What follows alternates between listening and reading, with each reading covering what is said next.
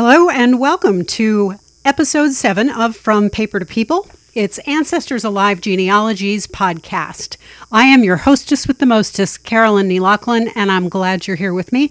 This week I can report that 24 out of 50 states in the U.S. are listening, in addition to countries all over the world, and that, yes, I am very psyched. It's Valentine's Day, a day on which we remember that in the year 269 or 278, depending on who you read and who you talk to, Emperor Claudius II beheaded a priest. Somehow that's supposed to make us all think of love and romance, but I really don't get it myself. In fact, I find this to be the single most annoying holiday of the year. I'm hypoglycemic, so chocolates are just little chewy invitations to an insulin coma. I've been divorced since the dinosaurs roamed, and worst of all, I look terrible in red. So when National Spend Your Cash on Stale Chocolates, glib little candy hearts, flowers that die in 2 days, and $7 cards in the name of the patron saint of beekeeping, epilepsy, the plague, greetings, hence the cards, I guess, happy marriages, love, lovers, fainting, traveling, and young people knocks on my door, I'm playing possum. I'm not home for that. Instead, I watch hospital dramas, crime shows, and contemplate death. But hey, that's just me. You do you, my friends. I do hope that doing you means joining me in my holiday extravaganza excursion into my second favorite kind of record, death-related records. Today I'm only going to discuss two kinds, Social Security records and indexes, and the death certificates and indexes that are the font of life itself in genealogy. We'll talk about wills, probates, find a grave, other kinds of stuff like that on another day, but today it's just Social Security and death records themselves. Now, this may sound a bit macabre, but as I work on family trees, I find myself spending a lot of time wishing that people were dead. It's not a grudge thing, and it's not as bad as it sounds. It's embedded in the work of genealogy. As I'm working on a tree in recent generations, I find myself praying that I will find that every person in that generation has died. Why? Dead folks are so much easier and more fun to research than live people. Death generates multiple records that inform about names, dates, and places for 2 or even 3 generations of a family just in one record. There are more records to view and thus greater access to facts, all because somebody dies. First, let's handle some terminology. What is the difference between a death index and a death certificate? An index is a list. Each record, a death, is on a single line in a big list of a series of deaths. These indexes are created by the county of the death for record-keeping purposes. A certificate, on the other hand, is a document that provides detailed information about a single death. A single page is devoted to a single birth or death, we're talking about deaths, only, as opposed to one line on a list with a whole bunch of other names. Second, there's a little strategy that goes into weighing the relative values of various records. Human memory is the least reliable resource for facts, so records created at the moment of an event are most useful. Records created closer to the event are preferable to those created further away in time. And records created at death listing birth information may not be reliable for that birth information, even though they have the best information available for the death. Always consider when the record was made in relation to the death to decide how true it may be, particularly in terms of death date and death location. The first thing to think about when considering any record's relative value is its origin. Simply adding information to your tree because it looks right or because it's part of a rote exercise of click and add is not best practice. When evaluating a record, don't just look at the data it provides. First, ask yourself 6 key questions about the creation and use of a record. When, where, how, why, for whom, and what. As you consider each class of death records, you'll see how to assess the relative truthfulness or reliability of each one or of each piece of data within each record. Think about your tree like it's a black wall, and you want to paint that black wall neon pink. What do you have to do? First, you're going to have to put on multiple coats of white, even if you're using Kills, honestly, Kills doesn't do it in just one coat. You're going to have to add more than one. First, just to knock down the black so that you have an unshadowed, pure white wall. And then after it's white, you're still going to have to add a few layers of pink to make that color solid and clean and bright. Adding each record to your tree, assessing and valuing its individual merits and drawbacks, allows you to layer on the information until you've assured yourself that you have the best possible answers to questions concerning the wheres and whens of an individual's life, relationships, and death. I'm going to call these questions the 6 W's. So to begin, these are the 6 W's of Social Security records. 1. When are they created? Social Security records are created within days or weeks of the death of a person. 2. Where are they created? At the Social Security office serving the last known address of the decedent, not the actual location of the death. 3. How are they created? As a result of the official recording of death by a county. 4. Why are they created? Multiple reasons, but chief among them is to stop provision of Social Security checks and other government benefits to the decedent. This means that the government has a compelling interest in getting these records right because you know they don't want to give out any money that they don't have to. 5. For whom are they created? This is very important. Social Security creates these records for its own record-keeping purpose. They are not designed for public consumption, though they can be used through online services and ordered through the Social Security office itself. Thus, the addresses provided and sometimes the names contain errors. The only really important facts in all of those provided on these records are the death date and the Social Security number itself. Otherwise, you are going to find small problems or errors here and there. And 6, what do they provide? Names, addresses, dates, and we'll get further into that in a minute. Your better source of the 2 Social Security records types that are provided on Ancestry.com is called the U.S. Social Security Applications and Claims Index. It gives more data. It includes name, or for women, names including maiden and married names, if you're lucky, gender, race, birth date, birthplace, death date, father's name, mother's name, Social Security number, and notes. And in the notes section, you can find a lot of things. Basically, it shows the dates of name changes on the Social Security record as they pertain to that particular Social Security number. This can be very useful if a man switches from using initials to full names or if he goes by an alias.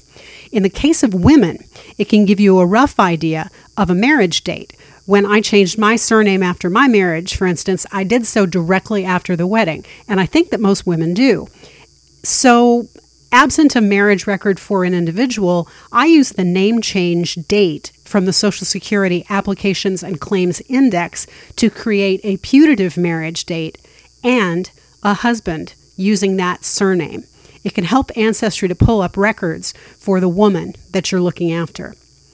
There's another collection, and it's called the U.S. Social Security Death Index. It's a list, as I said, an index is a list rather than a full page per person record, and it provides the following: name, Social Security number, last residence, which is the permanent residence where checks have been sent, a good hint as to the death location, since many people die either at home or at a local hospital, birth date, last benefit, and that's where the last check was sent. Maybe it's not a permanent residence. Maybe it's the location of a short-term care facility or a family member's home. And then we have the death date and the state and year the Social Security number was issued.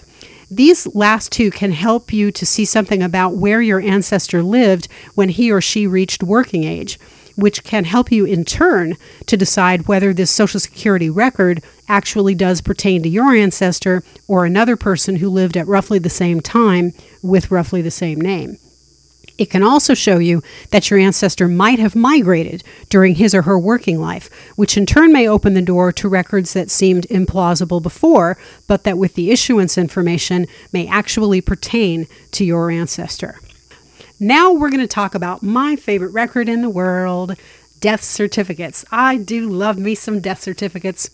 Since the Social Security Act of 1935 was passed in, you guessed it, 1935, anyone who died before 1935 will not have his or her own Social Security number and record. The parents of a Social Security recipient will appear on the recipient's record, but only by name. While that can take you back a generation to parents born as early as the 1850s, and it can also give you the maiden name of the mother of the decedent, you can't get specific information on somebody who died before 1935 without the death certificate. But even for those who died after the 1935 Social Security Act became law, death certificates are the most data-rich death record available to researchers. So we're going to start with our 6 W's of death certificates. 1. When are they created? At the time of death. 2. Where are they created? At the hospital or institution that doubles as the place of death, or at the place where a dead body was taken at the time of death. This record is the best record for the actual location of the death because it is made on site. Whatever else you may find about death location, the location provided here on a death certificate supersedes all other information available. Please remember that. 3. How are death certificates created?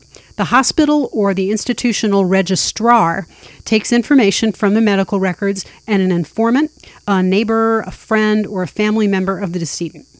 4. Why are they created?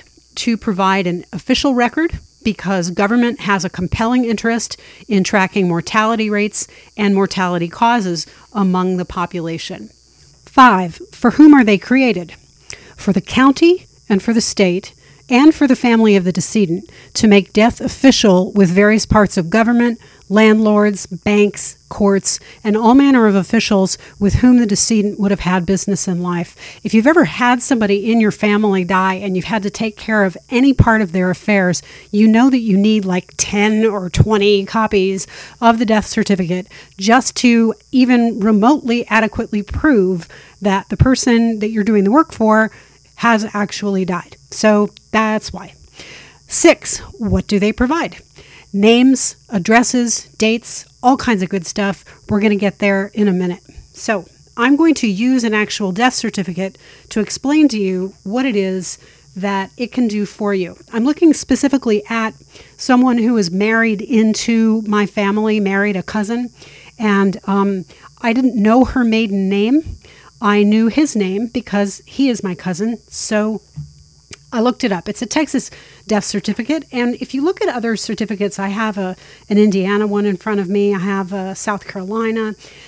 These things do vary somewhat from state to state because every state has the right to create its own code pertaining to record keeping, management of population information.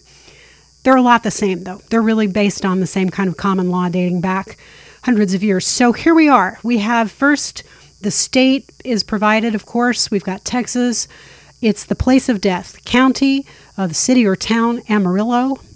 Then we have the name of the institution, which was High Plains Baptist Hospital.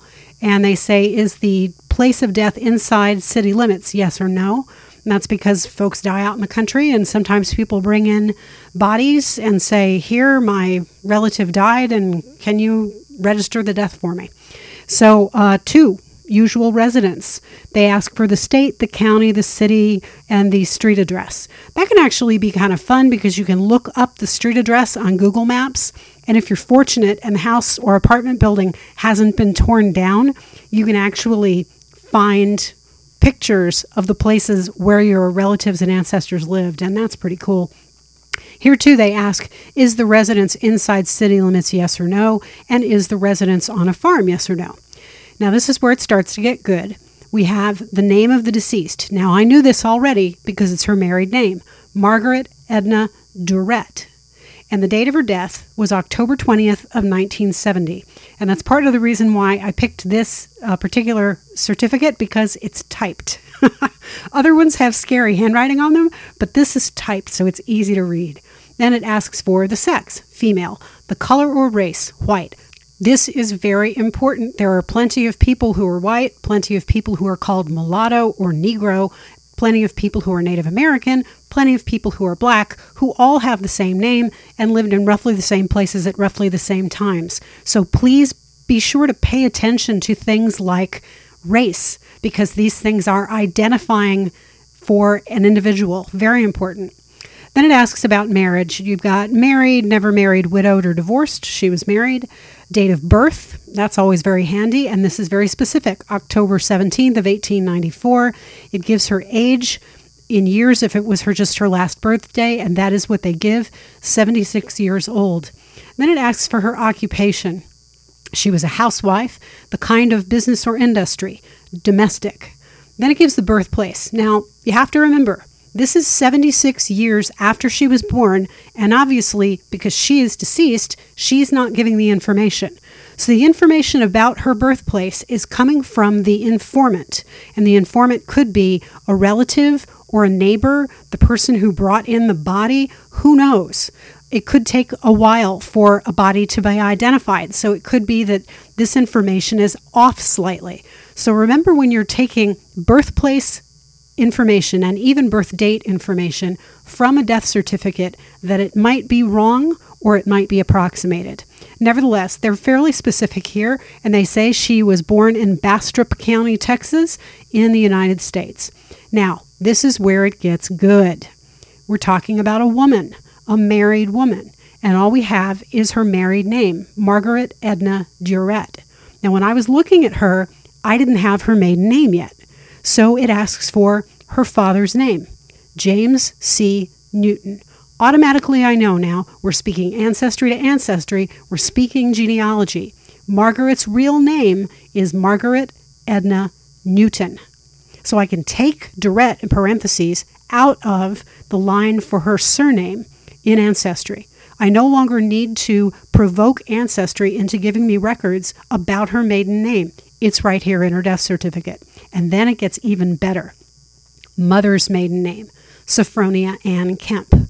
Now I can go back a full generation on Margaret's family, and I can add James C. Newton and Sophronia Ann Kemp as her family members. Then it asks if the deceased was ever in the U.S. Armed Forces. She was not, and most women of her age group were not. And actually, there is a wonderful Indiana certificate of death that I have here as well, dating from 1945, and it asks if veteran, name war. And this is for somebody that I'm doing research on for a book, a guy named Thomas Philip Eisenhut, and it turns out he was in the Spanish-American War, and I didn't know that. So that's another piece of information that I never would have gotten if I hadn't looked at a death certificate. Then we go into the causes of death, and this can get pretty sad and depressing, but what it asks for is the immediate cause, and then what was that cause due to, and then if there were secondary or tertiary causes of death. It asks about the interval between onset and death and the length of the underlying condition or conditions that brought the death about. Then we have other significant conditions contributing to death, but not related to the terminal disease condition given.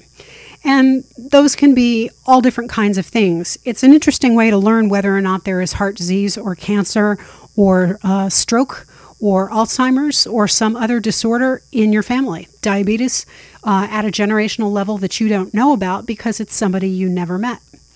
Then it asks whether or not there was an autopsy performed, and if it was an accident, suicide, or homicide, if it's work-related, if the injury that was sustained, if it was indeed an injury, was sustained in the workplace. And in modern day, of course, that's key for workers' compensation. Then it says the time of the injury, how the injury occurred, etc., the place of the injury, the city, town, location. It asks for a lot of very specific information about how an injury might have been incurred if it was not any form of natural death or illness-related death. Then this is where the doctor gets to sign off and says that I attended the deceased from date and time to date and time. Death occurred at time, date. And then the doctor signs off. Now, where the doctor signs off, and the rest of this can be very, very interesting, because you may not know it but perhaps your family had an attending physician, and this is a great place to start to match that information up. If you look at this and other death certificates from members of your family in a given locale, you might find that there is a doctor's office, in fact, where there could be some records. And it's incidental. It's not necessarily... I wouldn't say that you're definitely going to go and be able to find the doctor who attended your great-grandmother. I'm not saying that so much as it gives you more of a picture of what this person's life was like, and that can be kind of cool. It gives the address of the doctor as well, and then it gives the burial, cremation, or removal. You have to specify that in Texas anyway, and it says removal. And then the date, October 21st. So she died on, where was it? The 17th. No, she died on the 20th of October, and her body was removed the next day. And then it says, where is it going, basically? It says name the cemetery or the crematory, and it's going to Panhandle Cemetery. So Margaret was delivered to Panhandle Cemetery in Panhandle, Texas, to the, and I'm trying to read it, I think it says Postel Funeral Home, and the funeral home director has to sign off on it. And then there's some file numbers and things like that, and those file numbers can be useful to you as well. I think the most important thing here, though, is the informant's name. In this case, it was her husband, and it even says Raymond Durrett, husband. That's very helpful because her husband probably knows fairly well where she was born. He knew her for a long time. So you can count the information about her date of birth and her birthplace as not dispositive, but a pretty good guideline to what the actual truth was. There are other little bits of information that are involved in other states' death certificates, but basically that's what you've got, and it's an awful lot of information. It can be very helpful at a lot of levels. It can also provide substantiation to family myths, the way that my great-great Uncle Charlie and great-great Aunt Fanny's death certificates did for them. You may remember from an earlier episode that they were supposed to have died sort of together. He died after a really terrible explosion, and in grief over his death, she walked home, picked up a pistol, and committed suicide. And that story was apocryphal. We didn't have any proof at all until I finally did isolate where they died. And in fact, that is what the death certificates say. And it also shows, looking at the two of them, that they died an hour apart. She killed herself an hour after he did, in fact, die of these terrible injuries. So these death certificates, they give data, and that's good. We love data. But they also give the spirit of what was going on. They give a snapshot of life. And that's very, very important too. Remember, while I really believe in facts, I also believe in folklore. And I believe that the two can work together hand in hand. And that is why I love death certificates so much. Finally, we have death indexes, and they support all of the data that you can find every place else, and they support the data from the death certificate itself. So here are the 6 W's of death indexes. 1, when are they created? Directly after the time of death. They're usually printed out in a book, and it's done by the month. 2, where are they created? At the county level. First, the hospital or the institution where the death occurred or where it was reported, that institution creates the death certificate. Then they turn around and they report it to the county. The county then makes the index. 3, how is the index created? From the death certificate. 4, why are they created? To provide a shorthand official record, again, because the government has a compelling interest in tracking mortality rates among its population. 5, for whom are they created?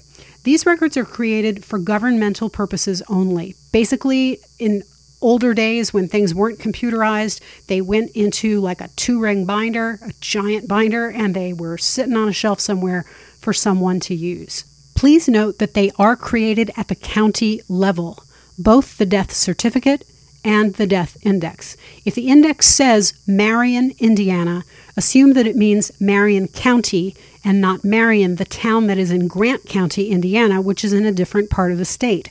I see a lot of mistakes that show an ancestor moving around right at the time of death because the researcher didn't pay attention to the nature of the data being provided in associated death records. 6, what do they provide?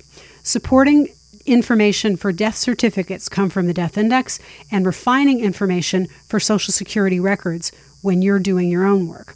Among other data, because record keeping differs from state to state, death indexes can provide a decedent's name, death date, death county, gender, and marital status. So, what have we learned today?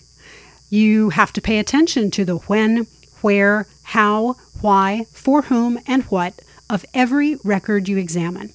Death records are a great source for many things, and I didn't say this strongly enough perhaps, but they are maybe best for finding the maiden names of female decedents and those female decedents and male decedents' mothers. And finally, Valentine's Day sucks. See why I wish more people were dead? Thanks so much for listening. If you podcast and you want original theme music like mine, email my good friend Kurt Brady at curtisbrady@yahoo.com. Tell him I sent you, and he can hook you up with rock, blues, country, folk, pretty much any style that you can think of. If you have a concept or a music sample, give it to him. He can write, play, record, and give you exactly what you want and need. As for me, I'm around. You can find me online at AncestorsAliveGenealogy.com and on Facebook at Ancestors Alive Genealogy. Follow me on Twitter at AncestorsAlive and on Instagram at Ancestors Alive Genealogy. If you have a request, a dispute, a book recommendation, or a question for the mailbag, you can contact me at AncestorsAliveGenealogy@gmail.com. And in case you haven't been paying attention, don't forget, you have from now until this upcoming Sunday to get Ancestry DNA for $69 plus tax and shipping. That's about $79 altogether, and that is $30 off the normal price. So if you've been thinking about getting your DNA tested and tying it to your tree, now is a great time to do it. You can always get 10% off through me, but hey, get the $30 off while you can. And finally, you can support this podcast on Patreon, and you can win or earn valuable prizes while doing it. Go to patreon.com/ancestorsalive and sign up for any of 5 support levels ranging from $5 to $25 per month. I need that financial support to keep this virtual classroom going. Have a great week. Do your research. Don't be a Jeffrey. Keep asking questions. And above all, expect surprises.